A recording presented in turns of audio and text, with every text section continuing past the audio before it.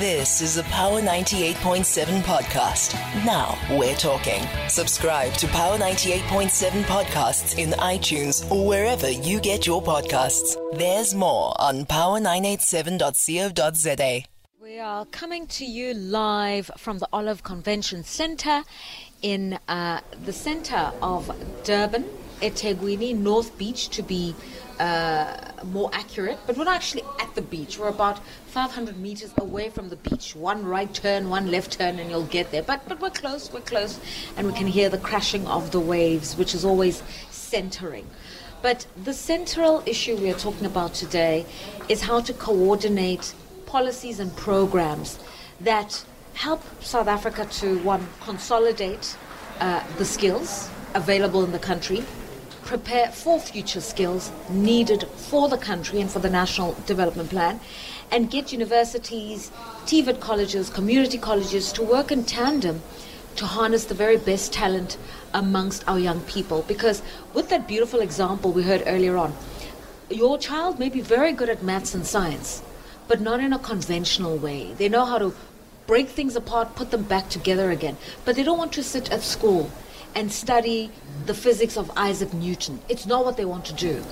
They'd rather use what they know about science to go and build something, a computer, work on a simulator, eventually fly an aeroplane. And it's recognizing those nuances that brings out the best in your child. But over and above what you do as a parent is what the system avails in the form of training, vocational, academic, and cultural. And this is what the Department of Higher Education is trying to achieve today. So we've heard from the policymakers.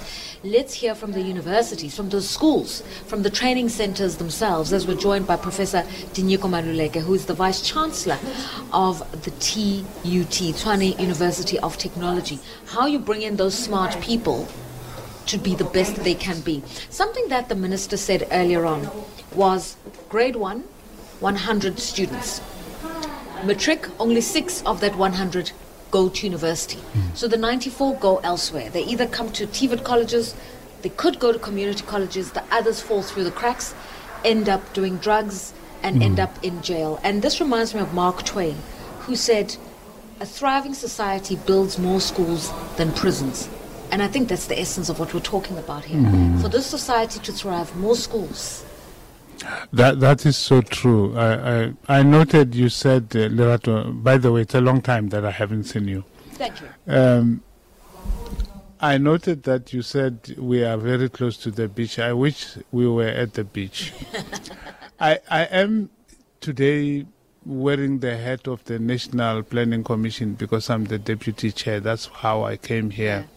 But I'll gladly put on my TUT use them both. Gown. Yes, I think so. So, you know, this plan that is being launched today, in my view, has the potential to be the to create a tipping point from a kind of stagnation in the system, where the system kind of started with a lot of enthusiasm after 1994, with access, and of course, access was bad. I mean, in 1994, the so-called former white universities hardly had 20% of black students at that time, and the whole system hardly had 400,000 students at that time.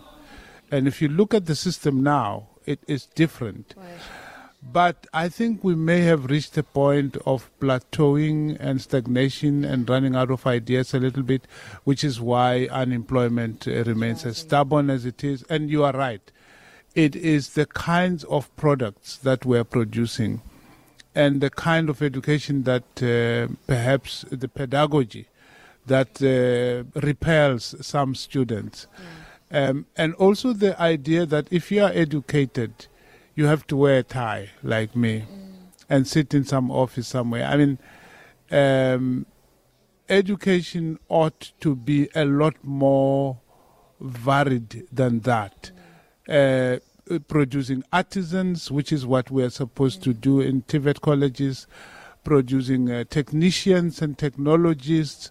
These are the people who may not be the PhDs, but they are the people who are critical to our economy. You're saying there's a difference between being intellectual and being smart. And intellectual means you can theorize, and that's really lovely. And being smart means you can literally see a problem and figure out how to solve it right now. Yes, certainly, problem solvers. And also because the jobs that, we used to rely on in the past are disappearing. There is a chapter in Yuval Harari's book on for IR, and he says we should teach our young that when they grow up, they will not have a job. In other words, they will not have the job that they thought they can grow up thinking, I want to be a nurse. By the time they grow up, machines will be doing what nurses do. So it's that kind of preparation we need to give to our students. Or people will still be nursing because you're going to need that kind of critical care. But a lot of the job will be a robot helping the nurse administer that care. So the nurse needs to know how to make the robot function. Certainly. And someone needs to know how to fix the robot when it is broken. Someone needs to know how to build that the hardware and the software of that robot.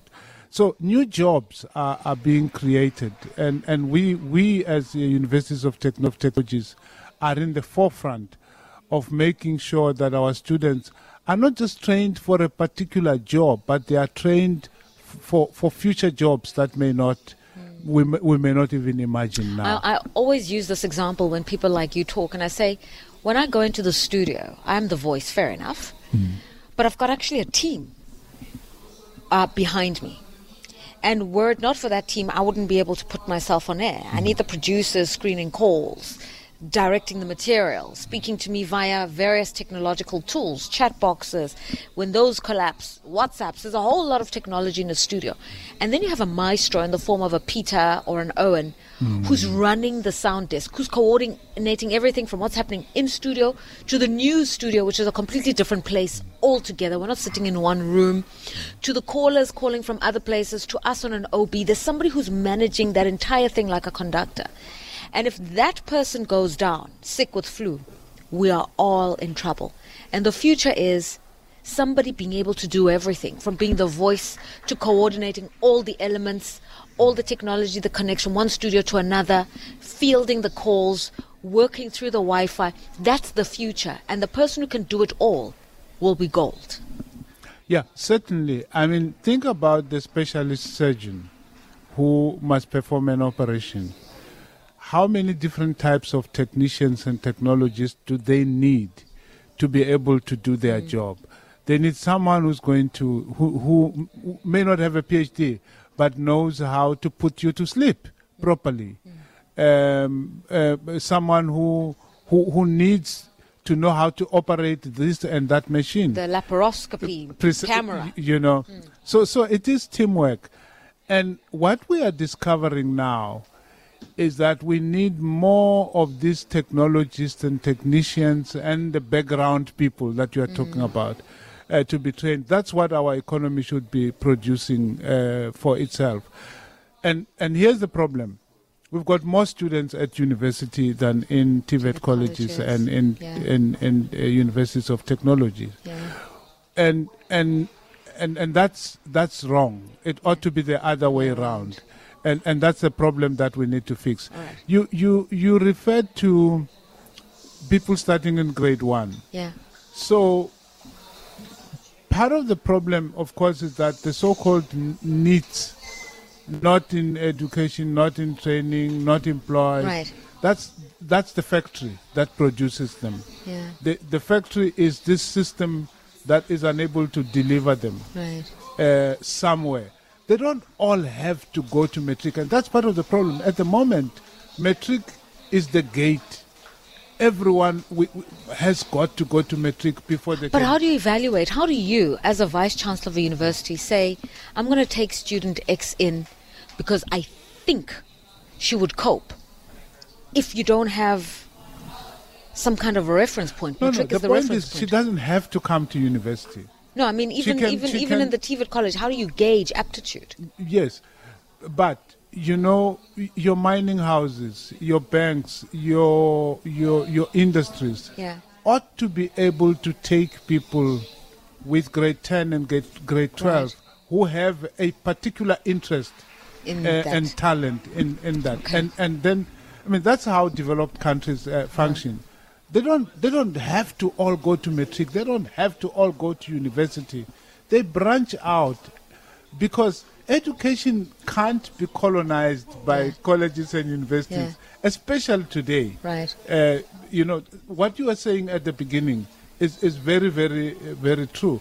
That some kids just want to do. And they can go where things are done and learn. Right. Okay. And so we need safety nets in these colleges. Okay. So final question. This is now you as the Deputy Chair of the NDP Commission. What is that vision for South Africa? We hear the word NDP. And some of us are saying, NDP. The NDP should be known by everyone by now, and that's part of the challenge. It is the only cross-cutting plan that the country has. There's no other one. So every department may have their plan, like we are launching a plan today. There are several such plans. The mining and energy has their plan. Everyone has their plan. But we ought always to remember we've got one national plan. That's the NDP. It is the vision and it is a plan. All other plans should be linked to it. Otherwise, we become a country that has incoherent planning. There's no coherence between the local and the national, between the short term and the long term, if we don't refer back to the National Development Plan. Right. I'm glad to say this plan we are launching today is very well linked to the National Development So it's the Plan. bedrock of everything. It is as the you say, bedrock, plan it and is the vision, it is the lodestar. Right. 2030 is an imagined destination where we want to go, and we want the country to Everybody's look in a moonshotting. particular way. Okay, so if we say we believe in a South Africa that's part of an African Renaissance, however Durko wants to do it, that's what they must do. Make this country part of an African Renaissance. If we say, how do we have an African Renaissance with skilled workforces that can contribute to the new digital economy? Well, then basic education must start training those kids coding at school, and universities, TVET colleges and others must do the same. And then we can say we believe in a future that is energy secure. Energy department must be looking at how these students are going to help with all of that. All hands on deck. Certainly. Okay. I think that the education system from grade 1 to PhD in this country is the secret weapon. It is the sleeping giant. It is the one thing that we have not fully potentialized. Because none of the other problems, inequality, poverty, we can't solve them until we do the education thing. Yeah. Education is the key that unlocks all possibilities. I think the late President Nelson Mandela said something to that effect. Professor Tinyiko Maluleke, thank you so much for your time. Deputy Chair of the National Planning Commission and also Vice Chair or Vice Chancellor, am I right? Yes. Vice Chancellor, the Principal of TUT. I think that's a better way of putting it. Thank you so much for your time. You've been listening to a Power 98.7 podcast. For more podcasts, visit power987.co.za or subscribe wherever you get your podcasts.